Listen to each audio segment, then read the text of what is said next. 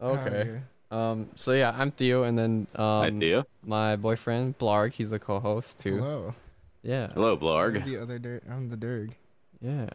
But yeah, I'm so glad. Like, I hit you up a couple of weeks ago, and I was like, oh, I wonder if you want to talk about like VR and stuff, what you're interested in on a random podcast.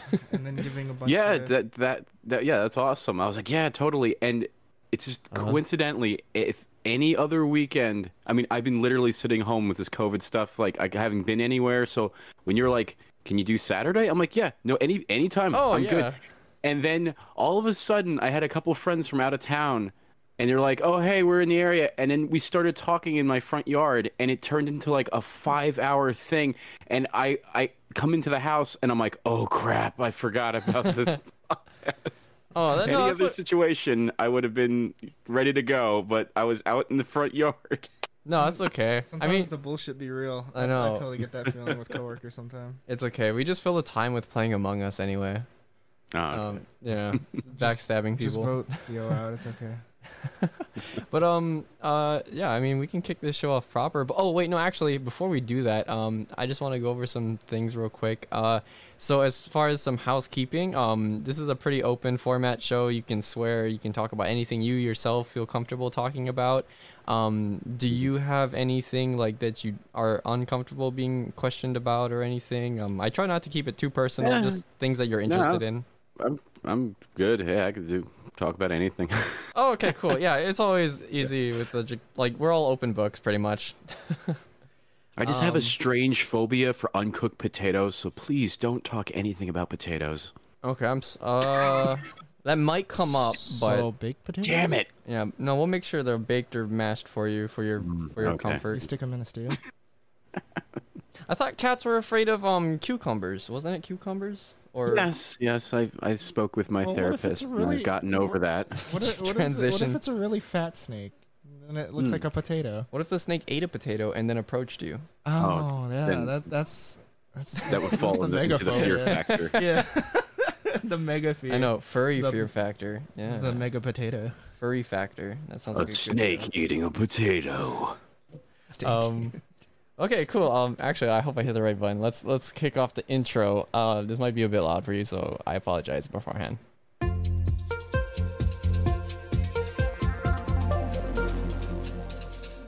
Hello, guys. Welcome to Tree Bark. This is episode 23, and we have a furry interview. I'm joined with Cooper Tom, so I'm your host, Theo. And I'm your co-host, Blarg.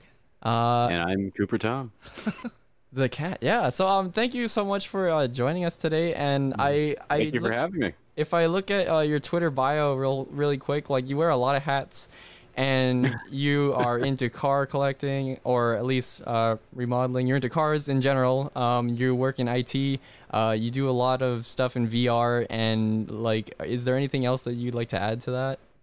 I'm in all sorts of stuff. Cars, furry, IT stuff. I collect, obscure old computers and electronics and synthesizers, and yeah.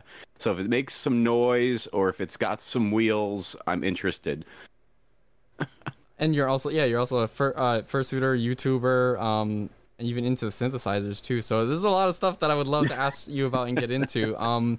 Kind of the big one already that I've caught word of you from was from your like experience and your videos sharing your kind of like tours through different virtual worlds, and like you've even made some too for yourself. So could you talk a little bit about how like what got you into the VR space? Yeah, it's crazy how this all came together because I was really interested again with like technology and all this other stuff. So I was a Kickstarter back when Oculus was even before it even was owned by Facebook. I was on the thing. I had the dev kit and I was playing around with virtual reality stuff for a while. And then I heard about VR chat and I got involved with that back when it first came out. It was like 2017, 2018. But it was kind of like a free for all, like a Wild West kind of situation. There was the UI was terrible and it was just, and I had the idea of like, wow, I could find like other furries in VR chat. This would be amazing. And it wasn't there. I mean, there were pockets of people that I'd run into, but eventually I got kind of tired with it and I moved on and I started doing other things. But when like, this COVID stuff happened and everyone was getting stuck in their house, I was like, let me hop back on VR chat. And that was back in March. And I ran into a couple more people and there was a significant larger user base. And I was like, oh, dude. So I started recording a couple of these, interactions with other furries in VR chat, and I started putting them on Twitter, and everyone was like, what is this? Oh my God, please tell me what this is. And I'm like, guys, it's VR chat, the thing that's been around for like a couple years now. And within that first month of posting videos in March, people were like coming to me and telling me like, oh my God, I bought a VR stuff because of you, and I saw your videos. And I was like, oh, I thought like people knew about this stuff, but apparently like it was enlightening people as far as being a furry and being on VR chat. No, yeah, so it just kind of blew up from there. Yeah, like as you mentioned, especially with the whole lockdown and everybody being shut in for like the past half a year now already. The VR space has definitely been booming, but yeah, actually, so you were interested in VR from the very get-go, then being an early adopter. Oh yeah.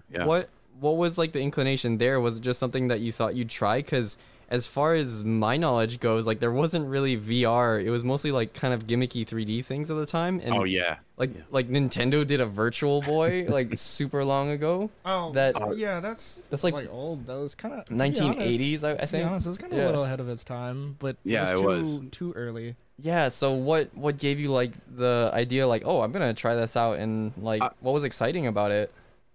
Yeah, see, that's one of the things. I was born in the early '80s, and growing up as a kid in the '90s, like VR was something that was always promised to us. And as a kid, in like when Virtual Boy was coming out, and they're like, and all these things like Magnavox Scuba and all these other, and they're like, these are the futures of virtual technology, and then what we ended up getting was absolute crap, and I was so disappointed. Yeah, and I had this vision of virtual reality in my head since I was a kid, and then as soon as I caught wind of the guys at Oculus working on this headset that you could have in your house, and even at the very beginning, the early things that I saw with Oculus, I was like, this is it. This is exactly what they've been promising, like telling us that we'd be getting in the '90s, but like these guys are actually doing it. So like I just jumped right on board, and I was like, yes.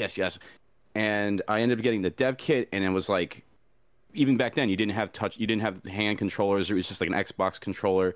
But like, just to be like in this virtual room and be like, look at this chair, it looks like it's there, So it was mind-blowing stuff. So I was always like super interested in that stuff. And as soon as I got word of it, I was all for it. Yeah, it kind of reminds me of like Tron, like seeing the movie and then seeing what it actually like. Tron kind of like made everybody just go, "Oh yes, yeah, that's gotta be a thing. I'm gonna get laser beamed, and then I'm gonna throw some discs." Yeah, it sounds like it had that same feeling that kind of ignited the fire for you, and then so. Since you picked it back up, though, what was it like? Were you actually in the furry fandom to begin with when you first adopted VR? Or, like, what was the blend there with, like, having VR, getting into the community, or getting into, like, the furry VR community?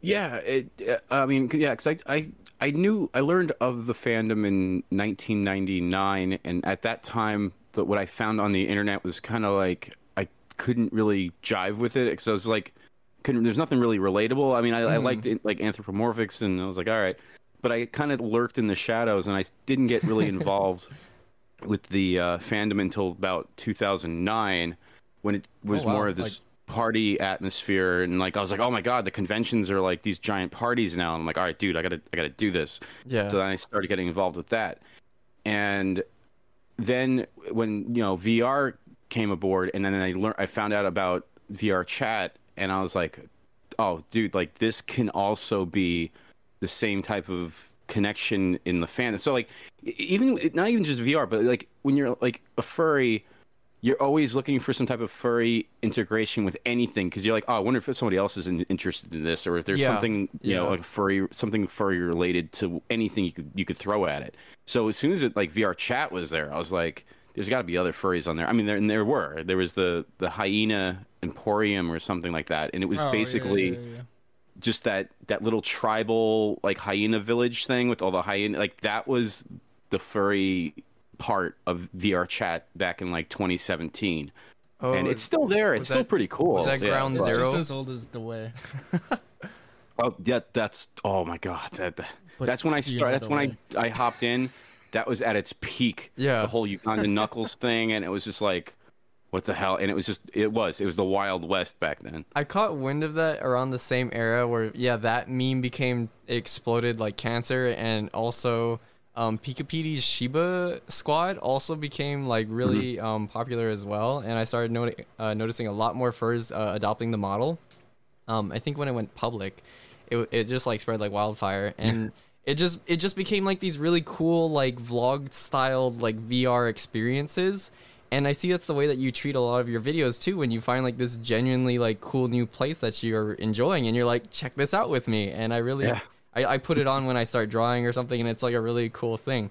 How like you even got into building your own worlds too. I noticed like a while back you did a Mr.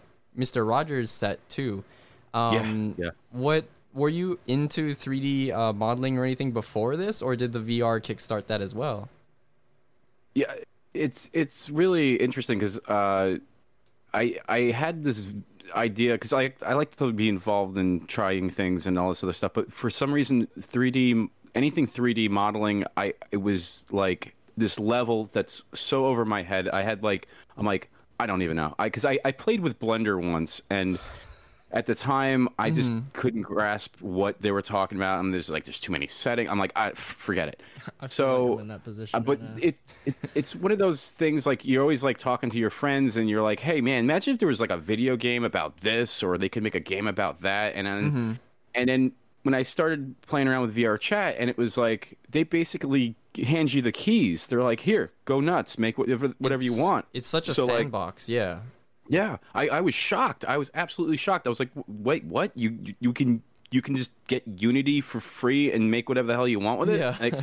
So I started poking around. I watched some YouTube videos, and everything just kind of came together. It's a lot scarier looking than it actually is. Like if you just stick with it for like a couple of days, everything will just start making sense after a while. Oh, as far as like getting used to the tools and like this new software. Yeah, okay, I definitely get that. Like that's the same way when I transferred from using Clip Studio, and then I wanted to try out Photoshop, and then now I'm on Photoshop full time, and I'm like way more fluid. So like what gave you the idea to just start making like sets from like shows, and even like I think one of your recent largest one going on right now is the mall, right? Nice outside, by the way. Yeah, it's really cool. No, Thanks. Okay, yeah, like little anecdote. Blarg and I's first virtual date was at your mall. Yeah. Well, because like I don't know, it's kind of interesting seeing the remnants of like that art, that like, era of decor. Yeah. And then kind of growing up in there and just watching that transition away into like more like trying to be open space like instead of like what malls are today. Like, yeah, because like malls now seem to be like trying to have this like open feel with like having more very modern. Yeah, just rip everything out, make everything low maintenance.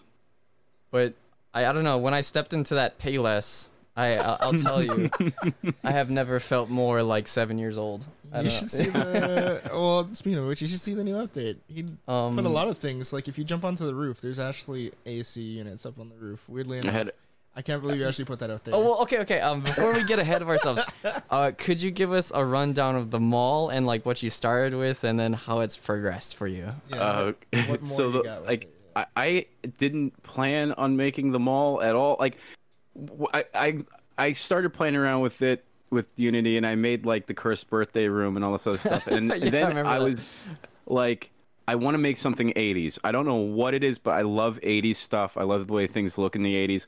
So I was playing around on how to emulate neon, and I was like, how do I make something look like neon? So I was like making these rods and making them glow, and then putting like light emissions on it. And then I was putting that up against different surfaces to see how it reflects. And I'm like, all right, that looks pretty cool. And then I was looking at it, I'm like, that looks like something that would be like in a mall. And then I made like a hallway, and I just put a bunch of neon in it, and I was looking at it, I'm like, oh, that looks pretty cool. And then I figured out, I was like, well, I could probably make a mall really fast if I like make it in copy like pieces that I can copy. So then I made like these modules of stores. So like one's like 8 meters by 12 meters, one's 10 meters by 12. So like there's 3 different size stores, and I made this. There were just boxes with no front on them, and you could clip them together like Legos, and I made like to 2 wings of the mall and everything like within like 2 hours. And I was like, oh wow, dude, I just made this whole freaking thing. But what didn't dawn on me as I was making it, I was like, after I put it all together, I was like, I have to put crap in these stores. I'm like, that alone is going to be a job in itself for every store. So like I had to like break it down into like chunks where I was like, all right, I'm going to do this first. And then after I make those parts of that store, I can copy those parts and put them in other stores, so I don't have to like keep doing it over and over again. Oh. So as I started making more and more stores, I ended up like making my own like asset pack that I could start populating the other stores. So it kind of snowballed and got quicker and quicker. But yeah, I had no intentions of making that. I just was playing with Neon, and that caused me to make a mall. Oh wow, yeah, I know. If you emit enough photons at, I guess, Earth, but it'll emit a mall.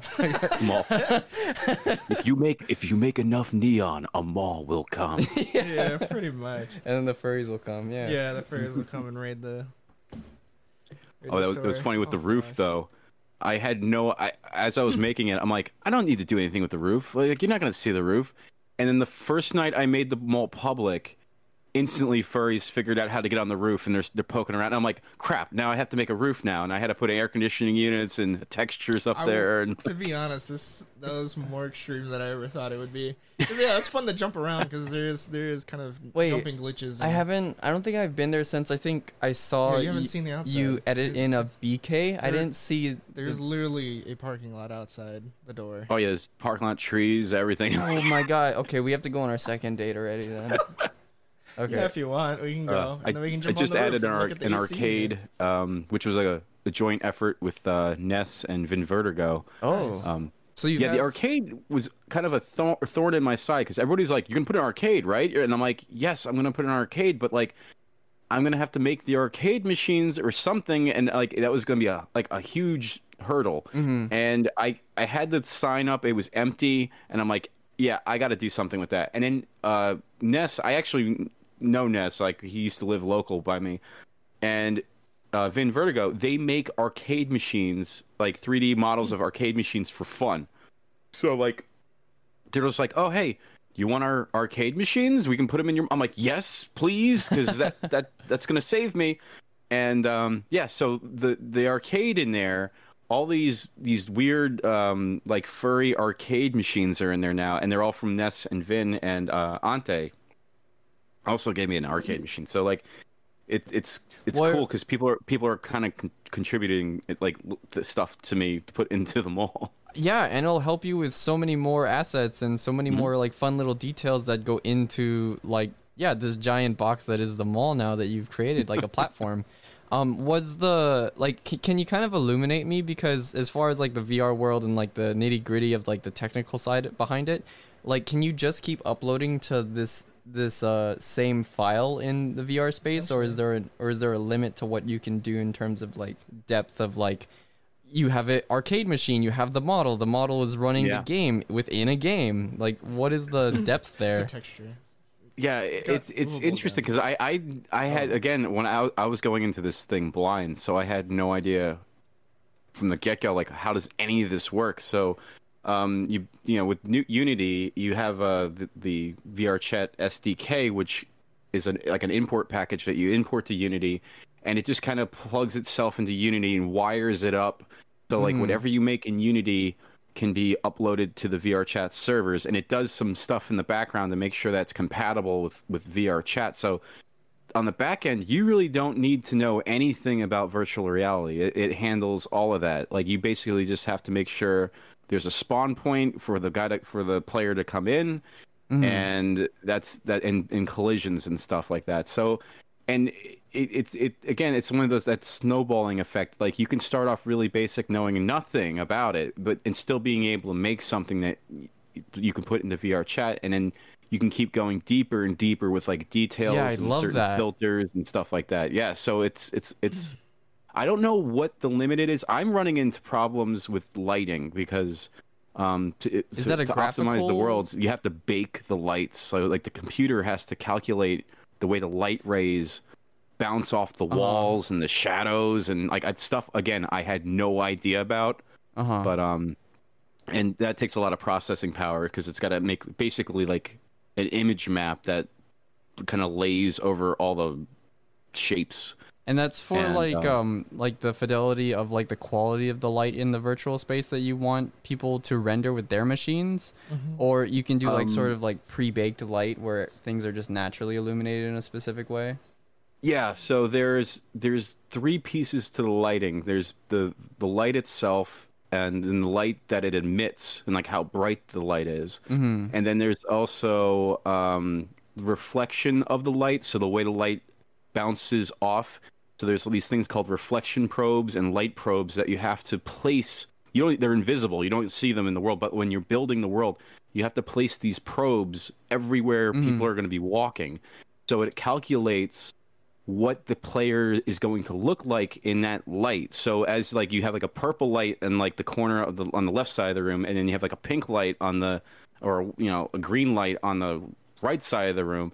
These light probes calculate when the player walks what color to change the player's like overlay with. Like, so it's nuts, like stuff I never even thought about. Yeah. And does this dip into... so there's a lot of stuff going on that's already pre-rendered.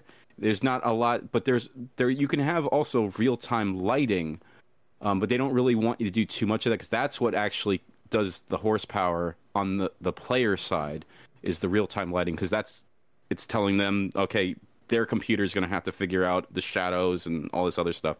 So you can get away with like 1 or 2 or 3, but then that's about it, because then you'll get out of control from there.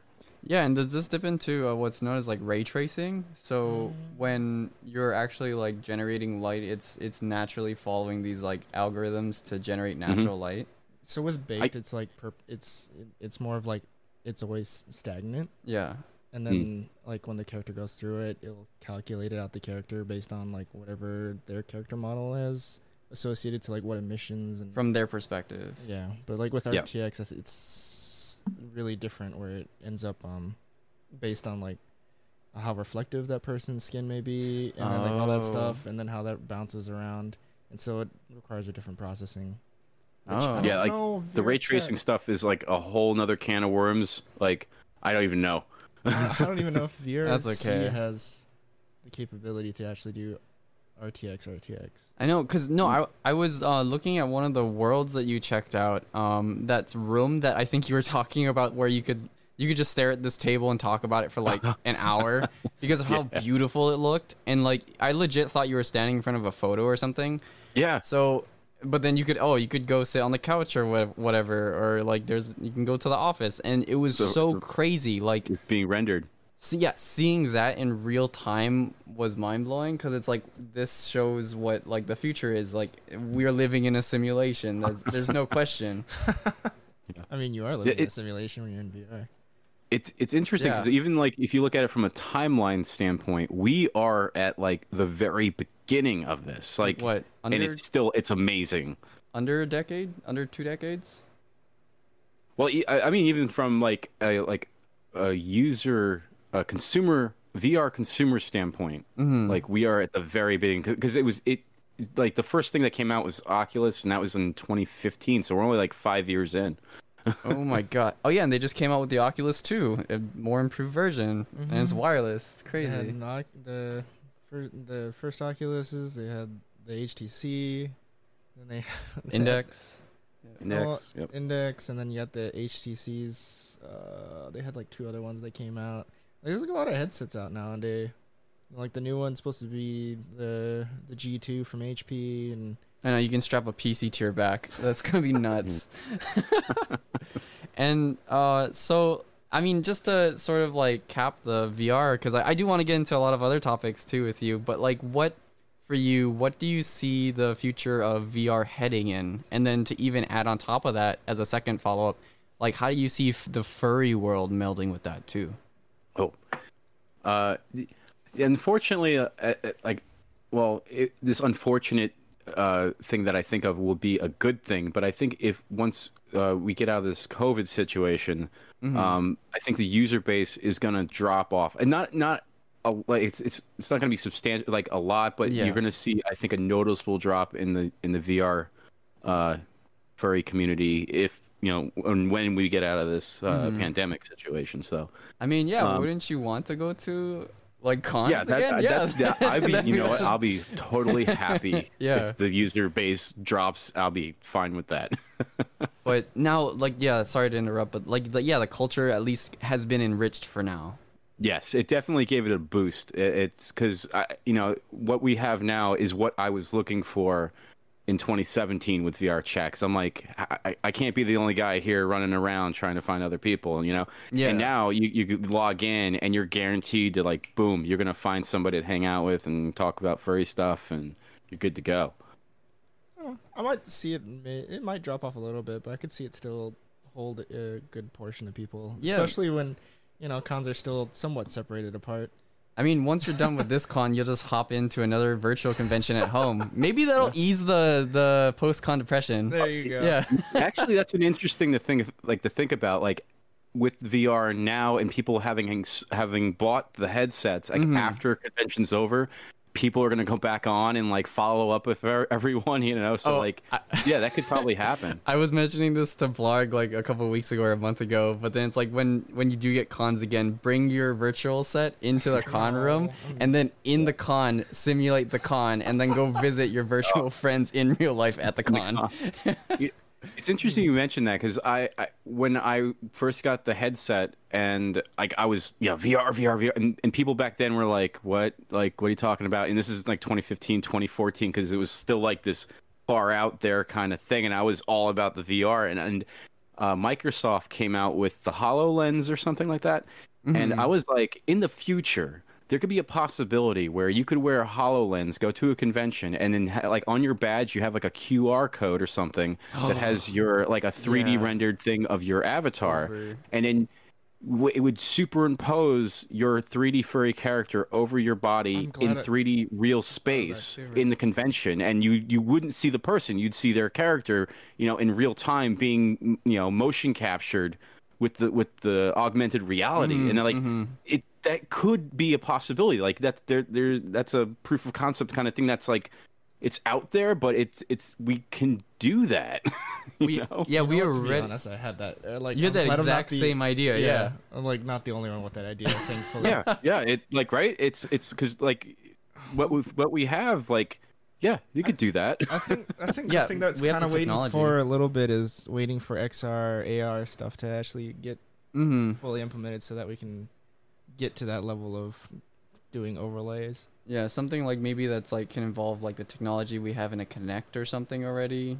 Like, combine that with the, like, a HUD for like glasses or something. Yeah. I mean, the closest people doing that is Oculus. Fur. What was that? Fur's done that. Fur on Twitter, because he's also doing a lot of VR stuff, and he has a motion capture thing hooked up with his VR headset, and then he had a projector projecting out the VR chat with, like, his character, like, almost like in like 1-to-1 scale of himself in the room. Like, I think wasn't he DJ setting too? He was DJing with, like, his VR avatar, like, behind him or something like that. Yeah. No, that was goodness, which virtual there was one of the virtual cons did that. Not Virtual Ferns? No, not Virtual Ferns. The one before that. Did they host the dance comp, or was that? There was Virtual Anthrocon. Oh yeah, there was AC. Yeah, not them. Hold on, I was in the Discord. He just did another one. He helped them out with it. I can't remember the name of it. Online experience. That's what it was. Ferality. That's it. DJ'd at. Yeah. Yeah, I remember that. That was really cool. I think I spotted on Twitter right before Ferality hit, and then he DJ'd for that. Oh, okay. Okay. I mean, so as far as, like, the future of the community, I do think that like in terms of VR, yeah, we're probably gonna get some sort of blend of AR and VR for cons. And I mean, there's so many like firms, yeah, in IT and in production and stuff that run a lot of the back end that is cons. Like I don't see them like not having fun with that kind of tech. Yeah. Yeah. When I mean, to even like back it up, like I do like to get a little bit of history for my guests and stuff, our guests. So what got you like to get the elephant out of the room? What got you into the fandom, Cooper Tom? Oh man, I mean, you were even early too. You said 1990s. 99. I found it like that's like Furnation was like a big thing because I was looking for. I don't know what the hell it was. It was something with because I as a kid growing up, like one of my favorite movies was Oliver and Company. Oh hell and yeah! I was like I wanted to print something out like a screenshot from Oliver and Company or something, and like this guy had a web page with like a whole bunch of screenshots of Oliver and Company. I'm like, oh cool, okay, and I clicked through that, and then there was like a whole like fan page, like fan artwork, and I was like, oh, and then like that had like a Furnation link on it, and I clicked on that, and it was like boom, it was like, oh, there's like everything was forgive, was laid out to you too. Yeah. Forgive my like noobish, my naivety, but was Furnation like a site like for Affinity prior to For Affinity? Furnation was almost like a web ring. They had their own website. But if you logged into that, there was links to other pages. Because, like, the social aspect in the 90s of the web, it wasn't like nothing was really centralized. I mean, like, there was VCL or VLC. What is it? The VCL. There was VCL, which, like, was just, like, a database. You had to, like, there's links. There was no, like, real good UI to it. Oh. But everything else that was, like, any like an artist or something that was trying to show off their artwork, they would have like a web page that was, you know, kind of put together, and then all those things were hosted onto Furnation, and then there'd be this like, here's like all the A's and here's all the B's and C's, and it would just be links to those pages, and some of those I think were hosted by Furnation. I think I can't remember, but but it's specialized in furry social networking though. And that's how you could start meeting furs like IRL.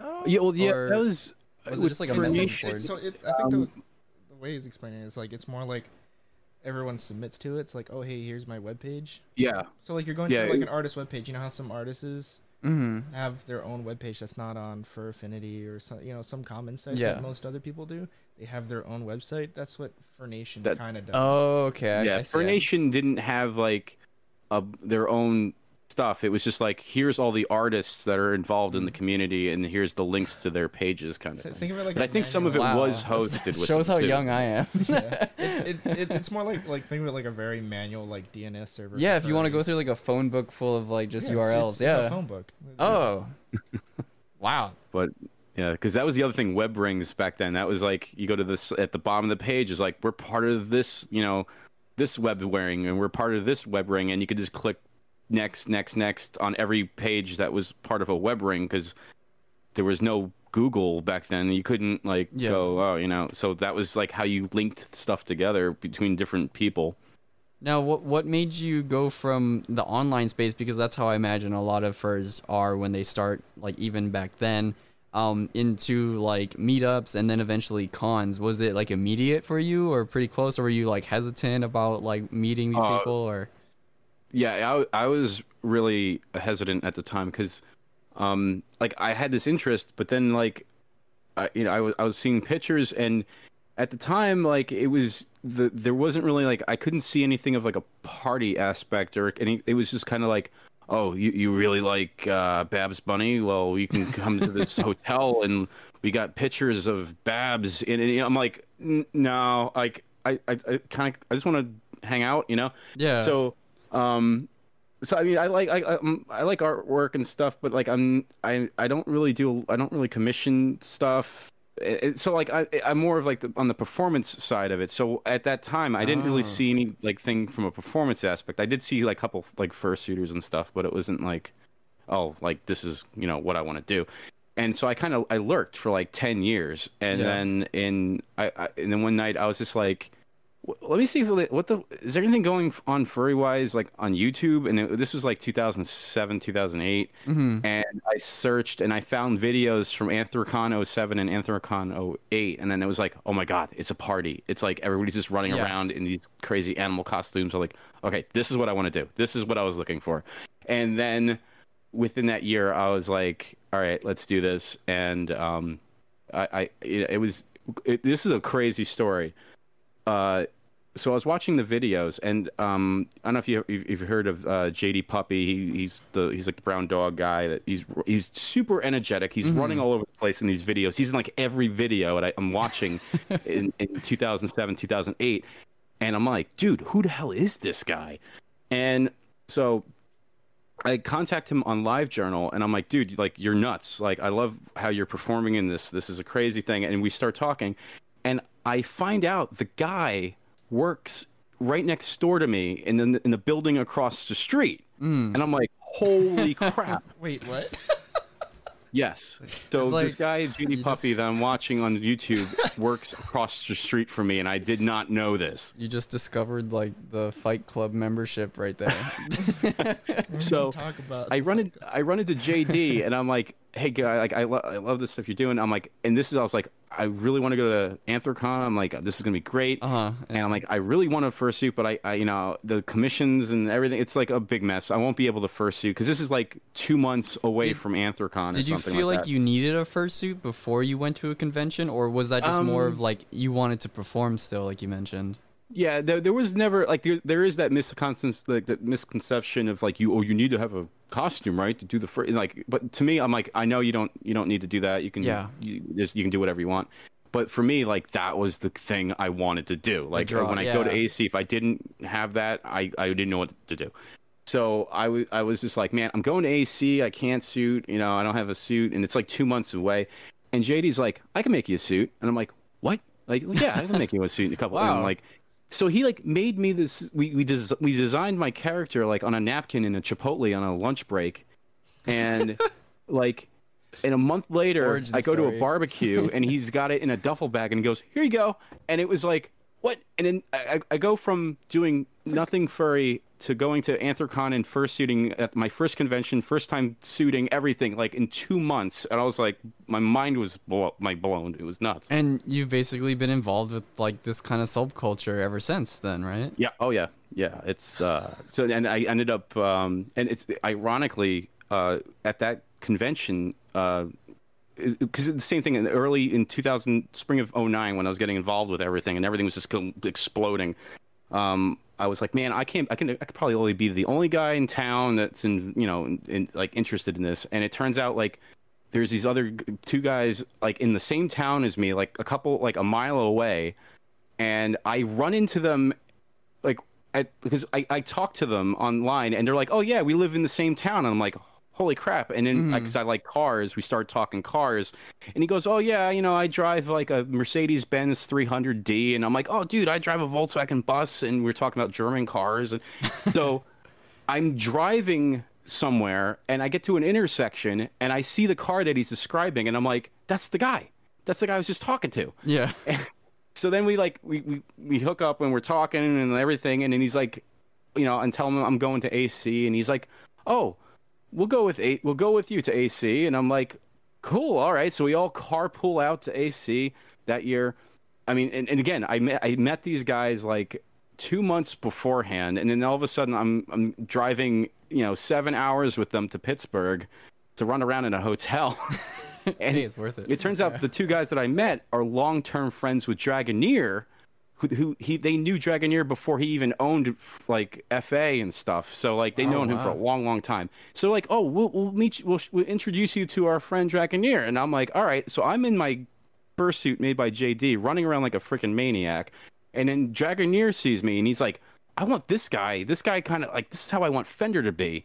And he comes up to me and he's like, hey, like I like the way you're performing.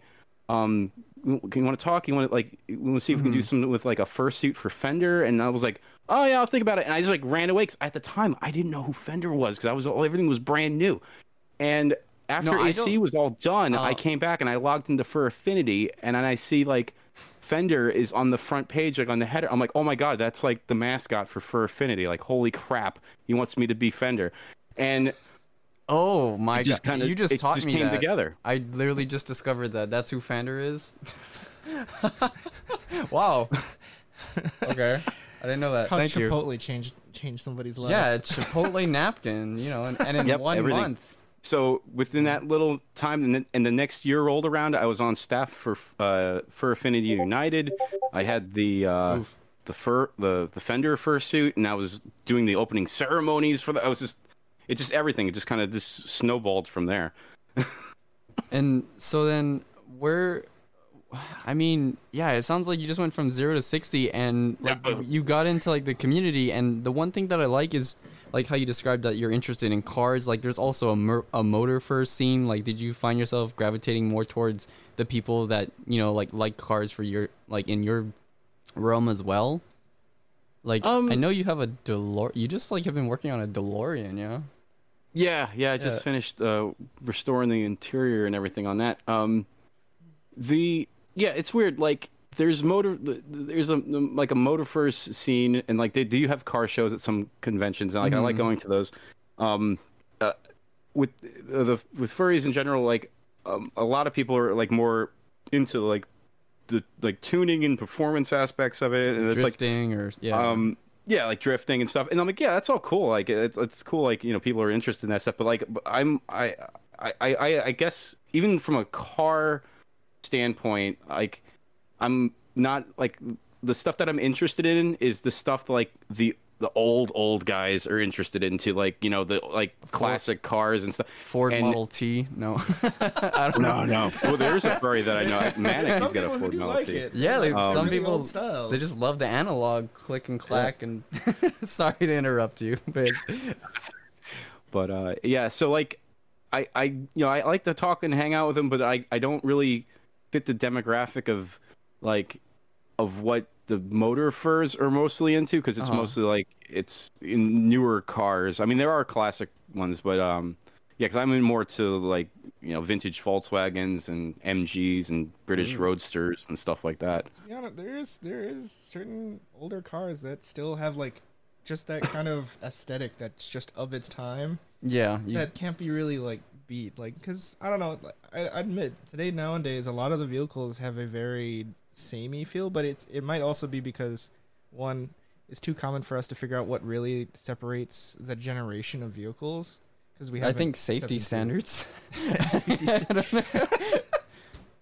Maybe safety standards done it too. Yeah, but like you're definitely right though. If you look at like retro, I mean, what I consider retro vehicles, like 1970s, like Chevrolets or something like that, and like when they used to have like wings as like, you know, rear lights and everything, like they went from this really stylish, like really eye candy type of like, I don't know, like product for the general consumer to very streamlined, like smooth plastic and kind of egg shape. It went from boxy to egg shape basically. Yeah, it's and that's the other thing. I kind of am like a square peg in a round hole kind of thing with the car the car community, because I'm interested in the crap cars, the lemons, like the underappreciated cars. I mean, are you telling me a DeLorean isn't a performer? Yeah, it is not. I have so many people, like, they see me at a light and they want to try to race me, and I'm like, I got 130 horsepower. Like, really, if you punch it, if you like floor the DeLorean, it's got the acceleration of like a minivan. It does not. Just open the bay doors and then just fly. That's it. It keeps traffic, but it's not gonna win anything.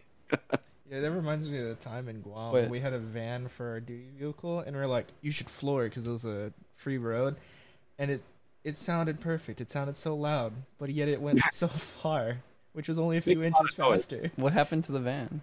So it went really loud, and then it just moved very slow. Oh, it just made noise. That's it. Wee. Oh my god. Did you ever see? Well, I'm sure you have, but in VR too, did you ever see the DeLorean meme, where you can like hop in a little DeLorean and it'll fly and you can send it? Oh yeah, yeah. Cool. Someone had that, and I made the mistake. Like that thing freaking yeets you into oblivion. I had no idea. Like, you get on the thing, and then you're like, oh, this is fun, and it goes, and it's gone, and you're nowhere near anyone. You're just like in the sky, and you're going like 1,000 miles an hour, and you can't even like reach your menu to get off the damn thing. And so if you, that's a little tip. If you see that little flying DeLorean VR chat and you sit on it, don't get off. Like, just ride it out, tough it out, because you're never coming back if you get off that. I found the same problem in that Blarg in that world that you showed me, where you can fly jets in a simulator. The jet fighter world? Yeah, that's pretty cool. But then every time, your menu just gets zipped right behind you. But that's cool. Jet world's really good. That one's fun. I also like how they implemented like dogfighting in it too, so you can actually go at each other. Was the cursed image, Cooper? Did that happen before or after the closures? Was that? Oh, that was about 3 years ago. It was old. Oh, it was. Yeah, oh, sorry. It was like it turned meme really hard. Oh, sorry. I saw that video. The true story is what you released about a year ago. And that was a year. Yeah, that was a year. I posted that the anniversary, the 1 year anniversary. Oh, that's what it was. Oh, happy birthday. That's right. Yeah. Oh my gosh. Yeah, that took off too. Like, what made you want to do that? Yeah, it was actually my birthday. It really was my birthday, and for some reason, like I always used to see people like in suit taking birthday pictures, and I never did that. And I was like, man, I really want like a nice, like a cute photo of me with my like a party hat and a picture and all this other stuff. Adorable. And like, so I did a little bit like a legit picture, and it was at Skurro's house. He lived in this giant, like, falling down abandoned mansion. It was huge, absolutely huge. And so we're all at Skurro's place where, it's my birthday, and we're, taking pictures. And then it was like, because we always, when we were at that house, we'd always take weird photos. And also Skurro is the king of weird photographs. So like, we're like, we have to do this at Skurro's house. So we took the cake and went up into the attic. He has like, the house is so big. The attic is just a third floor of the house. Like, you can stand up in it. It's got rooms. The attic could be in a house in itself. That's how big this thing is. Oh, wow. And there wasn't enough stuff to fill the house with. Like, there was just empty, unused rooms up there. So we're like, spooky. Dude, we're going to take a picture in the most falling down, derelict looking room you've got. And we just took it and immediately threw it up on the cursed. internet, and that was it. It was just went crazy. It reminds me of the other one where there was a couple of furries like with a shotgun in a pool, in an empty pool. Yep. Yeah. Oh, look at these furries. Had very similar cursed energy there. Yeah. Oh my god. And it's funny, like, after that picture was taken, I think it was a year later, the lease ran out on the house and they had to move, but we left the happy birthday streamer up in that room. And that house, the house is now officially abandoned. Like, nobody lives there. So like, if anybody can get into the house, that is just still hanging up in there for like, it's been up there for like 4 years now. Is it condemned? It's interesting. Like, where the house is located, it was all farm. It was farmland, and it's in the center of New Jersey, right next to the turnpike. And they changed the zoning of all this farmland, and all of a sudden these giant distribution centers were coming and leveling all these farmhouses and stuff. And this company just bought all the property on the one side of this road, and we're like, that's it, we're gonna level this stuff. And they didn't know the house is actually a registered historical landmark, and they can't do anything with it. They can't touch it. They can't tear it down. It has to be either you live in it and restore it, or you can't do anything at all. So like, they were stuck. They didn't know what to do. So they just like threw up this rental thing on Craigslist. They're like, does anybody want to freaking live in this haunted mansion? And Skurro was just like, I do, And after they left, they couldn't find anybody else to move. Like, they just couldn't rent it out. It's too dangerous or something. So now it's just, this company owns the house, and it's just sitting there. Ah, what a waste. Oh, yeah, man. it's a shame. It's a gorgeous, like, if it was fixed up, man, this house is like worth millions of dollars. But yeah, but it's not like they'll give up the property, I don't think. Just, I think what's going to happen, it's going to conveniently burn down all of a sudden one day. Collect that insurance. Oh, yeah, there you go. And then you could visit Ground Zero. You know? You know what? And out of all, when it does burn, the only thing that'll be left that's not burned is the happy birthday. Yeah, that would be in the ashes. Aww. Yeah, it's just gonna be happy birthday in the ashes. Maybe it can become a tradition. Yeah. And we'll just make it an SCP. We'll just put that in the logs. Oh gosh. The furry ritual that turned it into an SCP. Oh, I'm kind of jaded because I'm an artist myself, so I would like to ask, like, are you more of an avid consumer of like furry art and like in the culture? Like, do you often commission or do you share art often, or how do you like the art scene? I I like what's out there, and I personally I maybe commission one or two things like every couple of years. I don't know what it is, but I have like every time I commission somebody, something horrible happens to them, and I'm terrified to commission anyone. Oh my God. Can I ask why?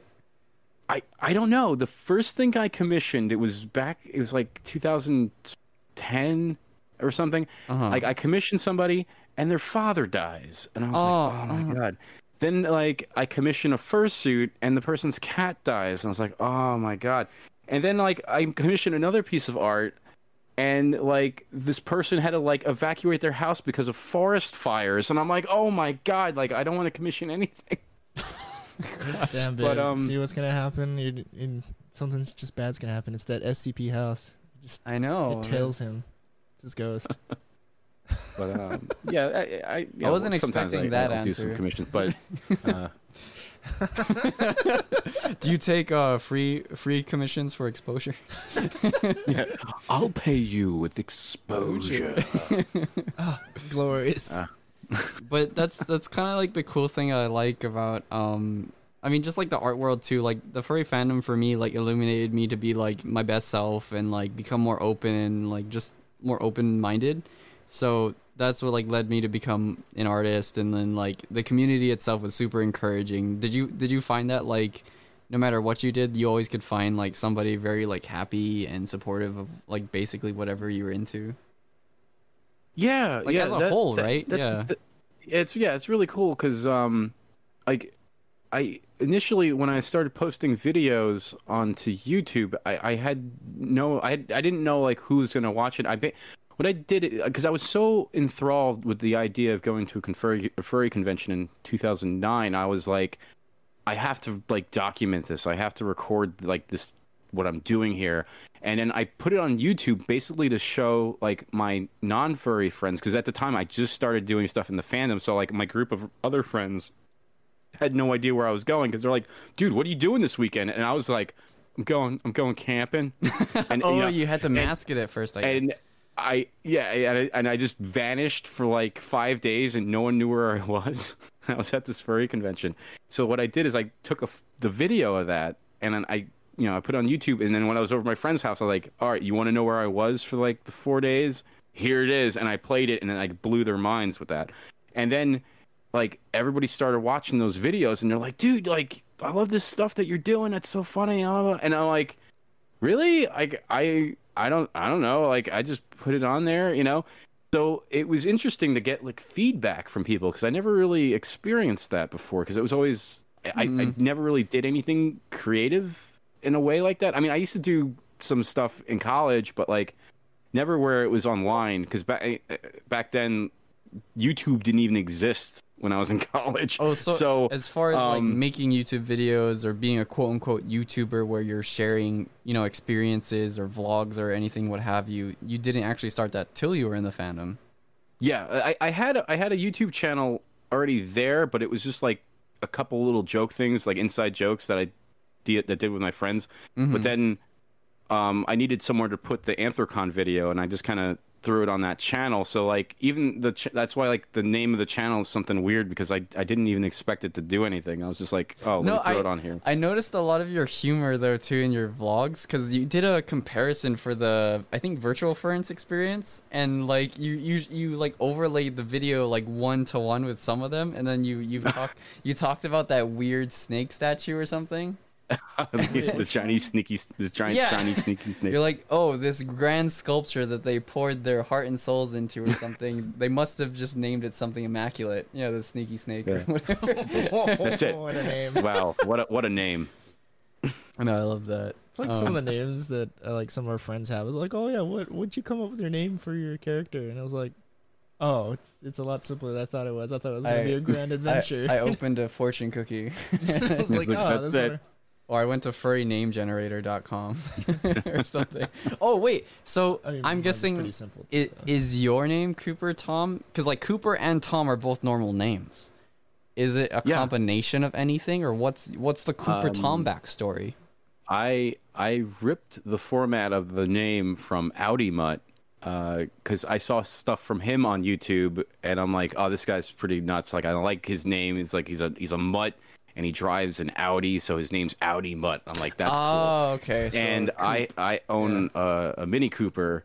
Nice. So I was like, I'm a Tomcat that drives a Mini Cooper, so it's Oh Cooper my Tom, you know. And Oh also my that name wasn't goodness. taken on LiveJournal, so I was like, we're good to go. I thought Tom came from like Tom and Jerry or something. Oh, that or- was good. Yeah, Tom and I was Jerry. like, I almost had it. Chuck Yeah, it Jones. was just a male cat's considered a Tom, female cat's a queen, so Tomcat. You know, Wait, female cats are that's- queens? I I didn't know. Yeah, like so it. yeah, a male cat's a Tom and a female cat's a queen. Since they I do love- act like it. I love that. I didn't know that. Oh my gosh. Holy shoot. What was the decision to be a cat though? Out of all the species, why cat? It again. This goes back. I always had this like with animated. I always loved anything with animated animals in it, especially talking animals. Like any cartoons, like I just absorbed all of that. But for some reason, Okay. Oliver and Company. I absolutely loved Oliver and Company so much. I was like, this is great. And just the idea of an animated cat, like a talking animated cat, was interesting. So I was like, oh, and then I liked Tom and Jerry. I liked Felix the cat. I liked like anything that was a cat in it. I was like, we're good. I'd watch the crap out of that, you know. And so I always liked animated cats in movies. And then I was like looking at the fandom, and I'm like, everyone's a fox and a wolf and a dog, and I'm like, Still where are not the cats? still Where not- like where are the just the? I mean, there was like tigers and lions. I'm like, where are the regular cats? Where's the nothing domestic nothing cat? Is it in here? And it's like there was like at the time there was like I could name 2, and that was it. And I'm like, dude, I gotta represent. Still not you know, untrue. so- Yeah, still not totally untrue. But There's a decent amount of cats now. are there? I mean, It's got yeah. There's Snaps definitely exploded. more domestic cats now than there was, Yeah, but there's a yeah, lot of I was like, snaps. and it's strange because like a cat is like the most popular pet in the world. Why wouldn't there be any like in the Is it, fandom? You though? know, so Is it though? I like cats. I know you have cats. I'm more of a dog person, but I'm canid bias. A woo. But That's illegal. oh, I was just checking out your FA, and I like your I like how you put your Slick Cooper Tom design on the shirt. That was really cute. I like those details sure. in your mall. Yeah. Oh yeah, I drew that years ago, and I was like, man, that looks good on a shirt, and I put it in the ball. Are there any more Easter eggs like that, or do you have like any other things hidden? But I guess it do wouldn't have be. a question because I was trying to have Google look this up earlier. Oh, what? Above the pizza place, Sabaro? yeah, there's a phrase there. I totally forgot what the phrase is, but what does that phrase mean? What was the phrase? That was actually the night I was working on the Sbarro in Unity. I was talking with some friends on like over chat, and one of my friends was really drunk, and he's like gabagool is like an Italian meal or some type of Italian dish or something like that, and he was drunk and he was like, all gabba no ghoul or something like that. Okay. And I was like, what? And he's like, oh, gabba no ghoul. And I'm like, all right, I'm just going to put that above the roof of the Sbarro's because Oh. it's technically an Italian eatery, and it's just going to confuse the crap out of people. Oh, okay, so it's not a Yo Gabba Gabba reference. Or No, anything. No, no. it's It's totally... gabagool. It's gabagool. It's like Italian dish, but when you're kind of drunk, you just kind of break it up to the words ghoul, and you got gabba, and it's all gabba no ghoul. So it's a nice Italian dish your mother used to make you. Oh, chef kiss. Gosh. That's pretty cool. I like that. Okay, Oh. well at least I understand the reference now because I was just out there with Moku and we're just like, and then I was just like, telling Google or trying to ask Google, and then Google was just ignored me. I was like, okay, Google, whatever. Google won't even know. Yeah, even Google won't even know. Can I poke you about so what was it like being also like the FA mascot? Because I don't think I can ask a whole lot of people about that experience.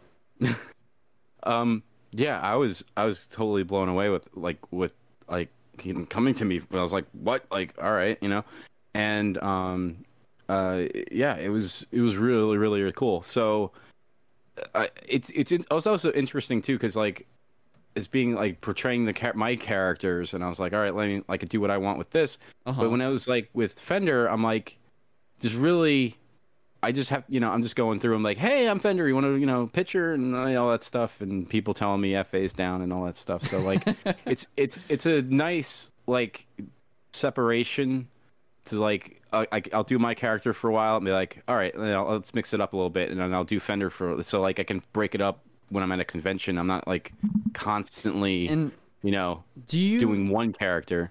Yeah, well, that's the thing I kind of want to get into, because I'll often like ask first to whom I interview, and it's like, well, when you're in this like performance mode, at least for like your Sona, because it's so personal, like you choose your species, you choose your character design, you get it made, and it's like it's really personal.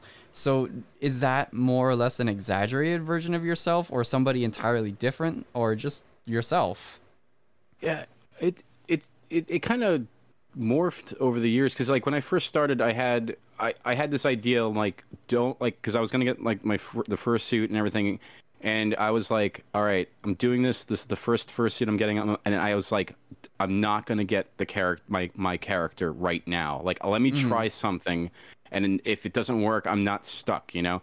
So I had the Sheds dog, and that was just, you know, I was playing up like a Brooklyn accent kind of thing, and then I got Rocket Wolf, and I was like, all right, I was still playing like a character. And then when I finally got Cooper, like 3 years into I think it was 2015, no, it was 2013, I think I got him, or 2012 or whatever. And I was like, all right, this is my character, this is more like a representation of myself, and I kind of played it up a little bit, but over the years, it's just like, that's just me. So like it's weird. So like when I am portraying that character, it's just, I am just defaulted to that thing. So I don't really have anything, like I'm not thinking about acting or anything. It's just me, which is nice. It's kind of refreshing. There's not a whole lot if of I want to mix it up, then I can, you know, click over to Fender or you know, or somebody else. But like, yeah, so it over the years, it's just me now, because I've been doing it for, you know, all these years with that character. So yeah, that's what I like too. It's so funny. It's like, it's less of just like, it's not like it's so funny. It's like, it's not just a persona. It's just like, oh yeah, I'm me in and out of suit, and that's who you. It kind of goes into like different takes, of like how some people represent themselves, because some people use it as an outlet of like a more like what they want to be type of style. It's an easier like way to express themselves, right? Yeah, Because in a lot some of ways. furs have that kind of trouble too. Like, But it, again, each is to their own, to like how they want to portray themselves in their suits. I feel like sometimes there's that perspective where it's like, oh, you want to meet somebody, and then like they're different in suit, and then maybe like they're nicer like in suit maybe, or like you'll go to a room party or something, and it's like, oh, you're not the person I thought you were, or something. You know, maybe. I don't think I've had that. Okay, well, that's good. I like I forget what the hell what's called. It's like it's the between of like an introvert and extrovert. There's like ambivert, and I kind of am like in that area, because in suit I am running up to everybody. I am talking to everyone. Like I'll talk your ear off. You know, like I nothing, and just everywhere. But out of suit, like I still have like that type of energy, but I out of suit, I'm in definitely a smaller circle. Like if I'm at a room party, out of suit, I am not the person like the center of attention in the middle of the room. But if I'm in the suit, then I'm like, you know. So when I'm out, I'm more reserved. Yeah. Because I'm like, I'm chilling right now, kind of thing, you know. But other than that, that's the only really difference. Yeah, it'd be too hard to be like at 100% all the time. Yeah, you would get burnt out so fast, I would imagine. I mean, geez, yeah, I've only been to one con though too, but I think yeah, both of you guys like I think. Well, how many cons have you been to, babe? Like 5 plus, 6, 7, 8, 9? I'm not gonna pull up the streamer of badges that I have behind me. I've been to a little too many. I know, but like, I mean, as a whole though, like, I'm excited to go to more cons when they do open, and I would think that like, I don't know. I think I've seen already like other countries like Thailand and stuff. They already have their dealers' dens open, and the only difference is that they're wearing masks now and socially distancing. I mean, everyone's different on how they will handle their policies and stuff. Yeah. But anyways. But yeah, I mean, I don't know. I don't mind. Oh, sorry. Yeah, I'm not. You're just reminiscing on cons now. Yeah, this is not very professional. I'm sorry, but. So I guess in terms of like other stuff, what's moving on to other things, like what's your outlook, like especially now, like in terms of the VR space? Because I guess in some ways, like what's your take on, especially like with the way Facebook handled Oculus and then Oculus 2 coming out and like the advancement of VR, like when do you think is like going to be the pinnacle of like the VR, like in your eyes, like what would be like? Was that related to the augmented overlay of VR, like, or even augmented, like what would be like like what's your future imagination of like what do you think VR definitely is gonna be like? Incorporating virtual reality technology into live space, convention space would be the pinnacle. It would be amazing. And it's as far as the technology and like even with like Facebook and stuff, unfortunately I got stuck because I kickstarted Oculus and I never had a Facebook account. I never had anything to do with Facebook. I never touched the thing. And when I learned that Facebook was buying Oculus, I was like, well, I already have my pre-order in. I'm like, I can't do anything about this. I'm just gonna have to deal with it.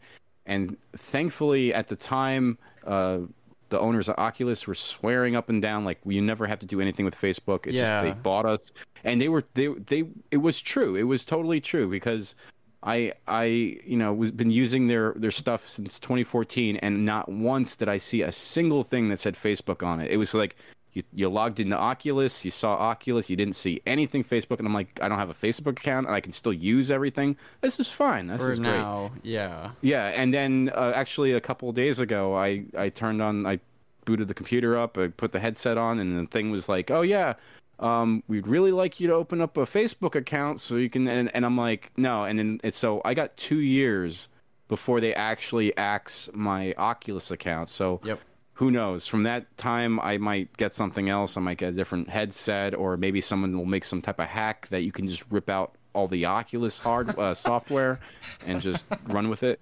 I wouldn't be surprised at that, to be honest. That'd be kind of funny. Yeah. At what point would it become scary for you? Because now we have like haptic feedback gloves, and like there's like a vibration motor vest. That's actually a really like good question. People can actually touch you, and you could feel where they're like poking you or whatever. But like, like what is too far? Like what it's an interesting scenario, because even from like a personal space standpoint, like I've seen it already in VR chat where someone will have like a very seductive looking avatar and people are just going nuts, like poking their hands through it and stuff, and I'm like, yes, technically you aren't physically doing anything to the person, but like visually you are. So like I don't know what this is my no-no square. That's a very strange gray area, and especially when you start incorporating like feedback, like gloves and things, like I have no idea where that's gonna go. Like that is it's bizarre. I saw that demo where like they had these like spider looking things that went over your fingers so you could even feel like the force of gripping something. They were like, that would be nice. They were like, actually that would be pretty cool, like if you could like pick up a bottle or something. Or like these small bladders that trigger on your palm, so like you could feel the most minute of like a small fox on your palm, like walking around, or like a spider. It was pretty wild. And we even have those like full like 360 like treadmills or something coming out soon. So I don't know, like the sky's the limit. And then it's like, it's so much more convincing. It's like, well, the only time I'm gonna ever have to step out of VR now is when I need to either like work or sleep.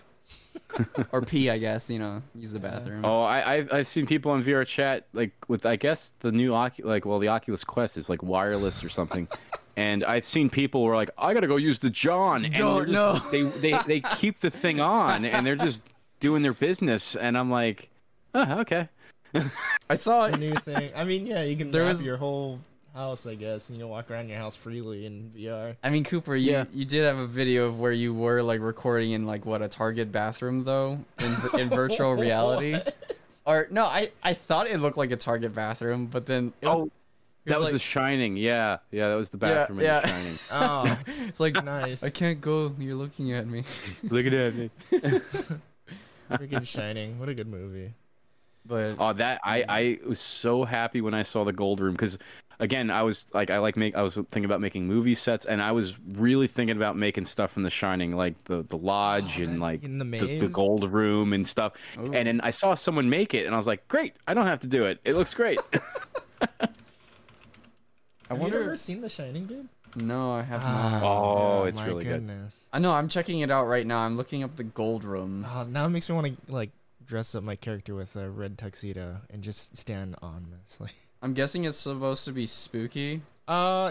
It's So like a psychological horror film. Are there Yeah. like two twins standing in the middle of the hallway or something? yes. Oh, And okay. then I know. the- What you, the I know what hallway you're gets talking. flooded. Yeah. Okay, I know. And like, there's like isn't there like a tricycle scene or something too? Yeah, the kid, Danny, riding the trike. Yeah, even if you've never seen The Shining, there are so many references. Like, it's just a pop culture thing that's Yeah, out there. it's a Like, classic. you'll definitely notice stuff. All Oh. work, no play makes Should totally host a con in that then. That'd be dope. all work, no play. I'll wine Makes and the- dine. Makes Jack a dull boy. Jeez. So good. Well, I mean, I don't know if there's anything else I'd like to mention, but I really wanted to get into all of the VR talk with you, Cooper, and I felt like, I don't know, I got to like learn a bit more. I don't know, that was really cool. Unless there's anything else you want to talk about, babe. What is your is there any more projects that you're thinking to work on, or like things that's going on in your life that you want to put out there for everybody, to whoever listens? Yeah, well, I want to finish up the Mr. Rogers set and get that published, and then I actually had some of the PR people from FA.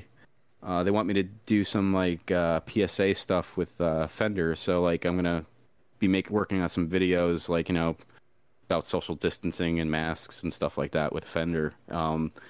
So that's what I got on the plate right now. And also I did some voiceover work recently. Ooh, you want to get into that? and- Yeah. Oh yeah, that was I can't say exactly what it is. It's coming out tomorrow actually. Oh. But it's a YouTube series that's it's pretty popular. And I was like I was blown away when they like came to me and they're like, "Hey, do you want to do a thing?" And I'm like, hell yes, I'd want to do, because I never did any voiceover work. Mm-hmm. And unfortunately, right now at the time too, with all this COVID stuff, I'm out of work. I'm like sitting at home, and I'm like, yeah, you want to pay me to read something? I'll read something, So, yeah, so that's pretty cool. So once that debuts, I'm gonna be like, I'll do like a thing. Is like, hey, you want me to read something? I'll do it. Okay. Oh, looking forward to that. Well, when you can release that information, of course. Yeah, there you go. Yeah, it's Just request you to tomorrow. read Tomorrow for it will be the your day, project. and I can show the world my very first voiceover work. Oh, excited. That's cool. And yeah, Uh-huh. you've mentioned you've always liked cartoons and stuff, so Yeah. that'd be really cool to join and watch. Like, Are there Roger Rabbit? Oh, Roger Rabbit, Frank. man, that was Oof. another one. I was 5 when that came out, and every weekend when that was in the movie, I made my mom take me to the mall to go see that. Like, it was that entire summer was Roger Rabbit. Like, all right, it's weekend, we're gonna go to You the know mall, see what? Roger Rabbit. And it was just Is a that thing. in your mall? I Yeah, think is it that in I'm surprised it's not. is that in Roger one of your Rabbit? movie posters? I don't think that was in there. Yeah, well, the mall, I kind of dated that like very late '89. Okay. So that's when Roger Rabbit came out on tape. So if you go to the Suncoast video on the second floor, it says like new release, and it's like Roger Rabbit, and I have a whole wall of Roger Rabbit VHS tapes that you can pick up and throw around. Oh, I can't wait till you add more too. And like, I mean, I'm really excited for like the people that you were collabing with to get more like video games and stuff in your arcade. That sounds really exciting. Yeah, it's cool. So yeah, thanks for joining us, Cooper Tom, here on Tree Bark. Are there any last plugs or anything that you'd like to share with people so they can follow you and your work and your projects? Yeah, I mean, I'm just, on Twitter, and because anything that I'm doing, the first place I post it is on Twitter, at the Cooper Tom, and yeah, that, and it could be anything. I don't know. It could be working on restoring a car. It could be making something in VR chat. It could be making a video for YouTube. It could be anything. So if you're interested in anything, that's where you'll find it. Is on my Twitter account first. Okay, guys, you heard it first. Go check out Cooper Tom on Twitter if you want to follow his work. I'll post those in the links below, as well as his YouTube or anything else. Do you stream or do any streams? Sometimes. No, I mean, I do live stream on Periscope if I do the Cooper Tom show on VR chat. Yeah, that's just on the same thing that's linked to my Twitter. So yeah, everything will be there. And those are totally random because everybody's always asking me like, oh, when are you gonna do the next Cooper Tom show? And I'm like, when I feel like it. Like I don't know. It's whenever. Okay, so. But that would be really cool. Go check out the show. Go check out his media. Go check out his videos and his tours and VR chat. It's really cool, guys. So I hope you've enjoyed, and thanks for spending some time with us, Cooper. Yeah, and thank you for having me. It was really, really fun. A huge shout out to our monthly Barker supporters over on Patreon. Arcani, Artorius Nightwalker, Boarki, Damien, Daniel Kurtzkopf, Damian Adams, Elryra, Ferris, Florian Greywood, Hattie, Jack Scott, Jason, Jay Wolf, Justin Wolfhart, Canuck 82562, Kyle Maloney, Lowfly, Michael Draws, Naruto Sonic, Rix, Ryan the Wolf, The Pieman 78, Tyler DeRosier, Wolfie Snuggles, Yeen Pops, and Euro Panda Wolf. Thank you all for supporting the Tree Bark podcast and all of my furry art endeavors. I could not have improved and come this far without your love and patronage. As always, if you'd like to see more of my content, you can follow me on Twitter at Shikokubo or on FA at Shikokubo. That's SHIKOKUBO. Take care.